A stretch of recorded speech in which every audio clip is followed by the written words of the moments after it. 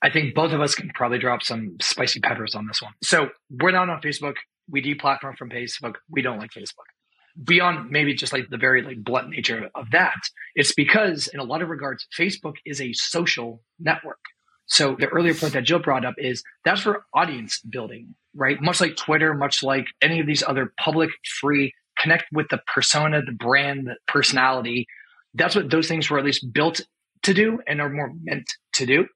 Where like community building and community organizing is very different things. And it almost requires a very different technological implementation to be able to facilitate a peer-to-peer network, right? And to be able to foster that many-to-many interaction, dialogue, exchanging of information, small groups, one-to-one is still an option.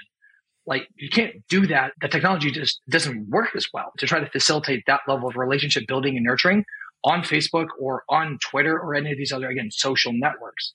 So there are now emergent options for community building that are built for people like us and companies like us. We use Circle. There are others. Mighty Networks is another example. Increasingly, we're seeing, at least I'm seeing it in terms of like an industry trend, a lot of content management systems and LMS, so learning management systems like Kajabi, Teachable, Thinkific, folks that have gotten into the market with creators and entrepreneurs, but on the content side, they now want in on community. So they're now releasing feature sets in conjunction with their base feature sets to try to move in that direction also.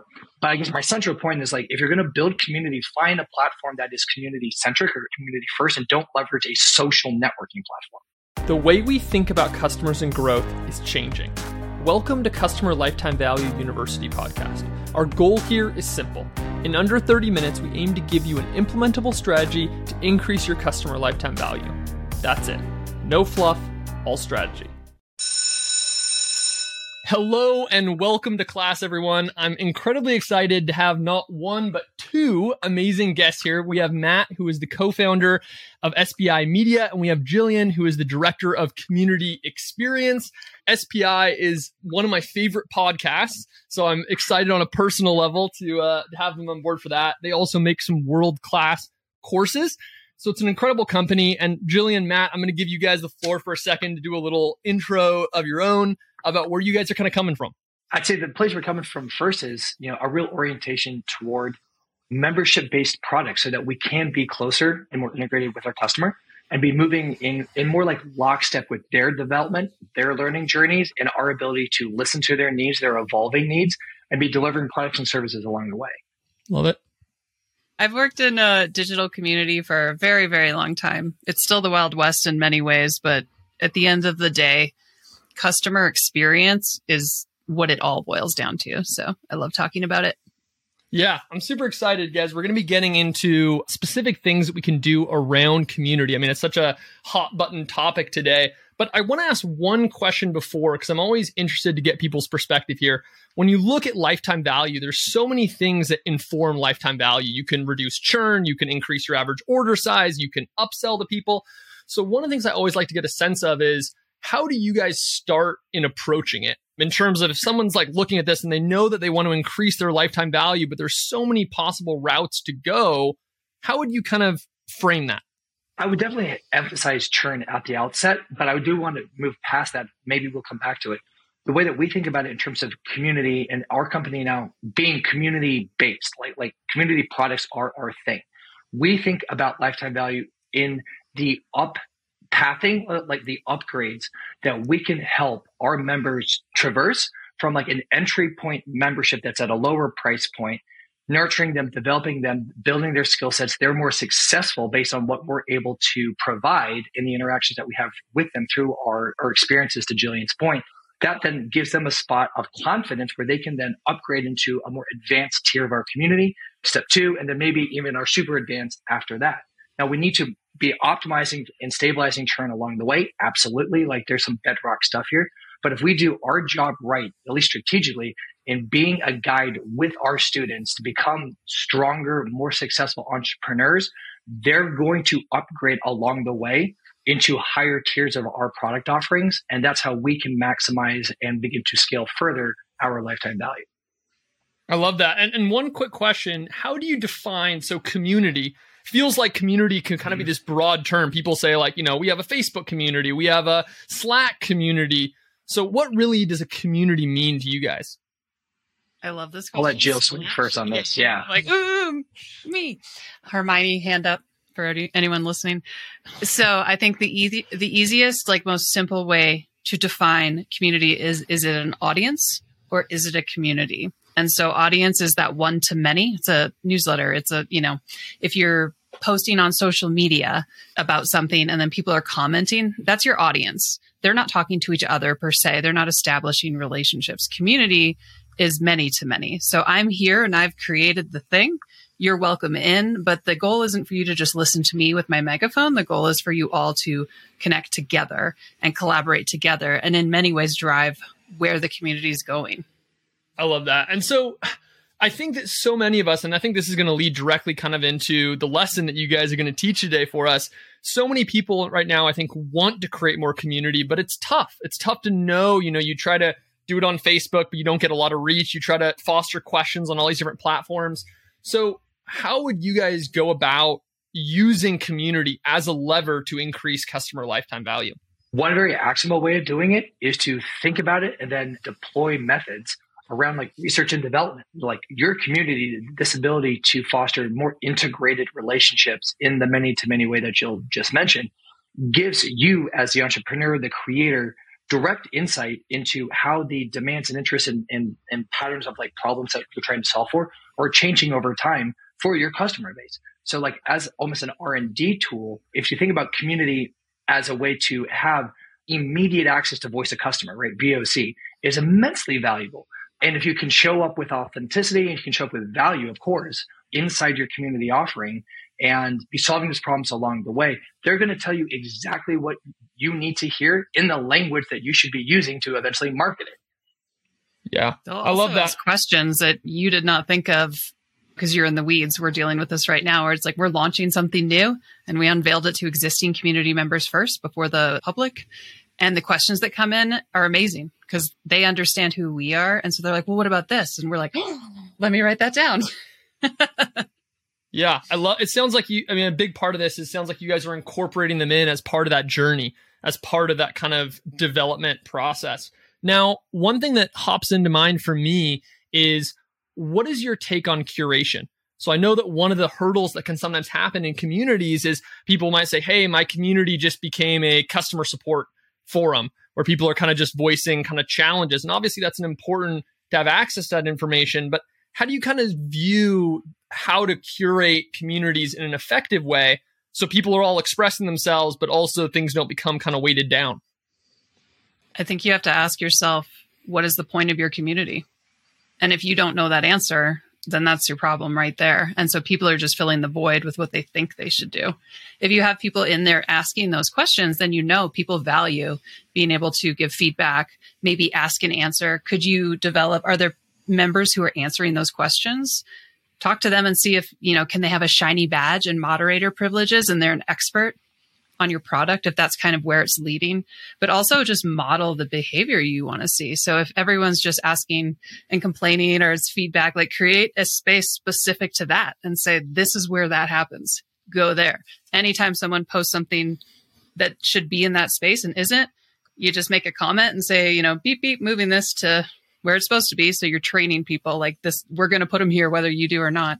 And then I am kind of against the idea of community being about content and about producing content. It's not a blog. Again, it's not a one-to-many. I think you can make posts and talk about things and announce stuff or do conversation starters, but you shouldn't be thinking about it as I have to make like 2 really long thought out posts a week. No. That is not what community is for. You can on occasion, like don't stop, but don't make that the priority. So even just icebreakers and things like that, try to just think of it as you're the matchmaker. We'll say like a friend matchmaker, right? You're just trying to get people to talk to each other about like whatever the topics are. But going back to ultimately, you need to have some sort of goal for this community that isn't just making money. There needs to be a purpose. Like, why should people be here other than to provide feedback? So be super clear with that.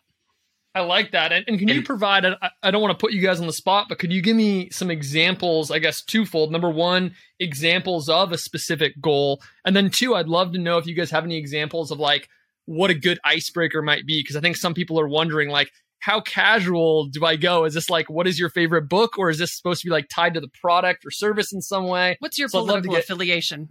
Just kidding. Do not ask that. So do you guys have takes on either of those two in terms of kind of examples that might work for people? Yeah, I'll swing first at the goal question. And it kind of ties in with Jill's last point, which is like, what is your point and focus for the community?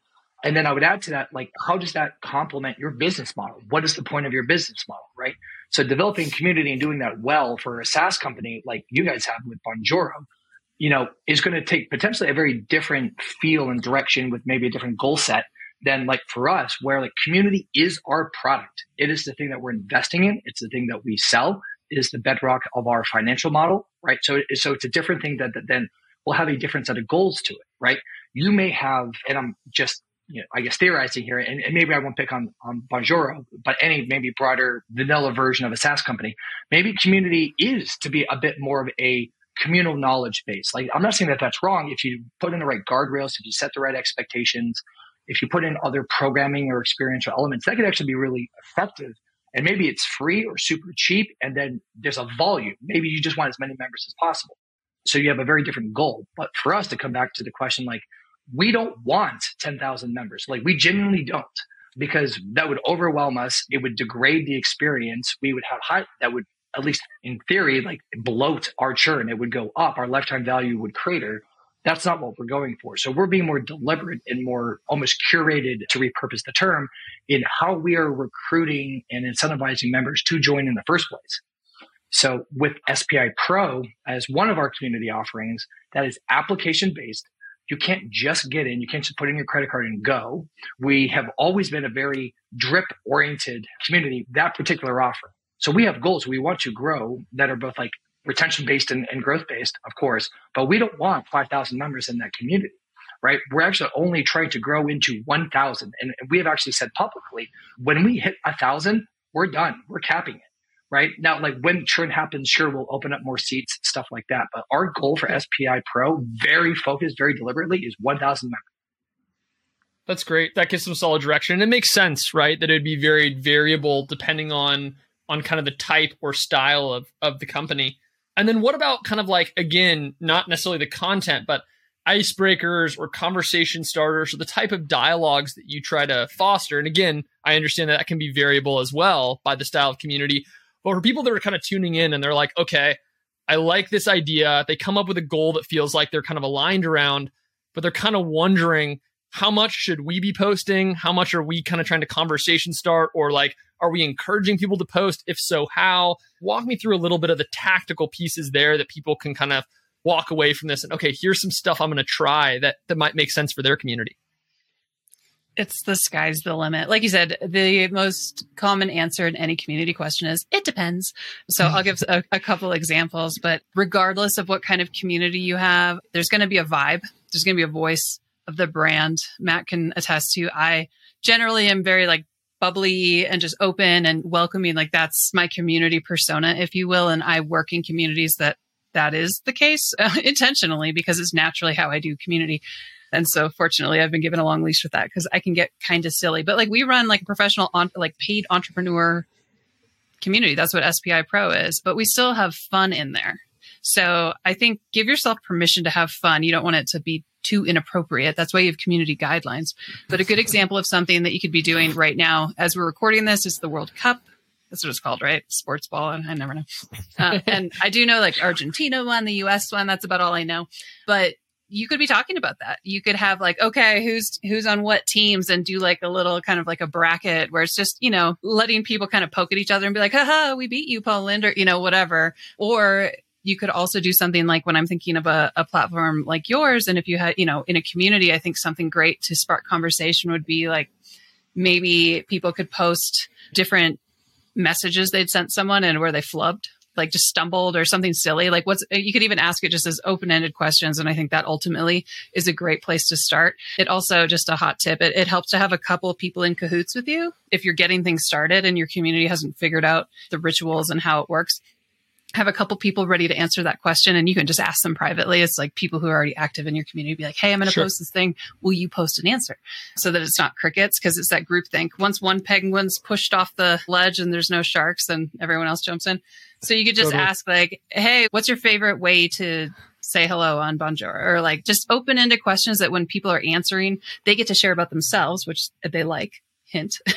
But then also people can learn from it, right? Because you might say like, oh, you know what I love to do?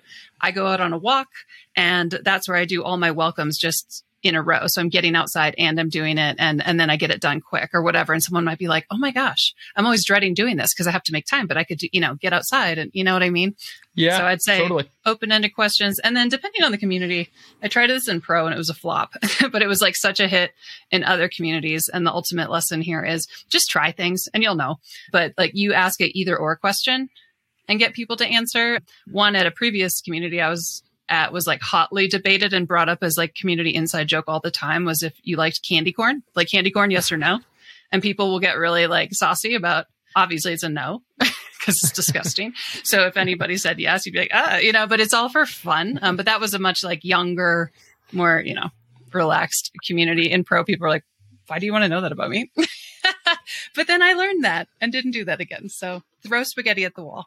A couple things I'm walking away with. Number one is it almost feels like what you're describing, which is a combination of like, so if you're in like a business community, they're talking about business topics, but you're also not afraid to talk about these other human topics. Yeah. It's kind of like if people were to gather together for a book club. If you gather together for a book club, you're going to talk about the book, but you're also just going to share personal details about what's going on in people's lives. And I think emulating that is really powerful. We have a woman named Joan, who runs a really successful membership community.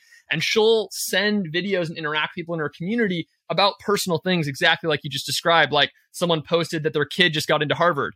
She like sent him a video and she's like, that is so amazing. Like, congratulations. Like, I remember 2 years ago or whatever, when so-and-so was just starting this process of looking. And I think there's something really powerful for people to walk away with, which is that authentic human side of a community is an important piece of why people keep coming back and taking that, even though they're in a virtual space, making you feel like there's actually more of a relationship versus so many times where people are just posting, and it feels very faceless. It feels very personality-less. That's really neat. And do you guys have insights on kind of the where question? So for people who are listening and the ideas are starting to bubble, but they're maybe concerned that, again, I'll use Bonjoro as an example. We have a Bonjoro community on Facebook, but it's not as active as we'd love it to be. And part of it feels like maybe we could curate it better. That's one part. But another part feels like it's maybe inherent to the platform of Facebook itself. So is there an angle that you guys usually take around where to go for community building? I think both of us can probably drop some spicy peppers on this one. So we're not on Facebook. We deplatform from Facebook. We don't like Facebook. Beyond maybe just like the very like blunt nature of that, it's because in a lot of regards, Facebook is a social network. So the earlier point that Jill brought up is that's for audience building, much like Twitter, much like any of these other public, free, connect with the persona, the brand, the personality. That's what those things were at least built to do and are more meant to do.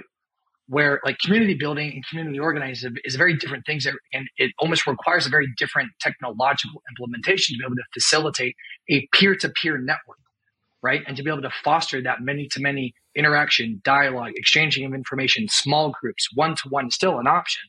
You can't do that. I mean, the technology just doesn't work as well to try to facilitate that level of relationship building and nurturing on Facebook or on Twitter or any of these other, again, social networks. So there are now emergent options for community building that are built for people like us and companies like us. We use Circle. There are others. Mighty Networks is another example.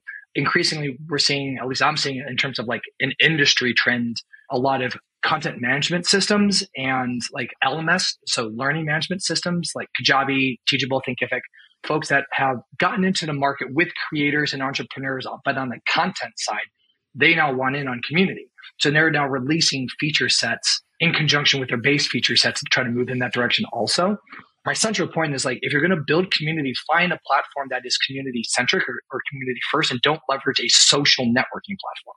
That makes a ton of sense. And I guess a quick follow-up to that would be, How should people think about, so if people are listening to this and they kind of wanting to do more about community, what kind of resources do you typically advise someone to commit? So someone might be saying, okay, like, do I need a dedicated person that manages, or is this something that falls into the realm of someone on my marketing team? And they're thinking about, okay, is it just like at Circle? And then do I have an employee doing this, or am I hiring someone outside? And I know, again, this is an open-ended question because there's a lot of variables, like how big is it? How much stuff is happening?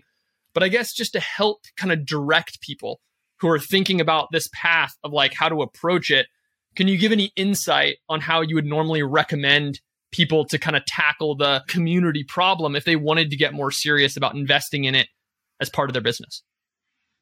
Goes back to the Jill, goal. I think you should answer. Yeah. I was going to say, well, you should start by answering if it should live within marketing. Not my favorite thing, but I also recognize a lot of, depending where you are in your company or if you're solo or whatever, that might just be how it has to start. But please, please, please, as soon as you financially can, break it out and let it be its own thing, because it really is. And if you go look, like my favorite thing to do is to rage look at job descriptions for community managers, because 9 times out of 10, that's not what the job is. Like even the company, it's like, we need someone who does social media and SEO and marketing and inbound and outbound and growth hacking. I'm like, so not community. Got it. But to answer your question, I think it depends. But I think when someone's just getting started, again, what's the point? Like, why are you making a community other than it sounds cool and everyone else is doing it? And do you really need one?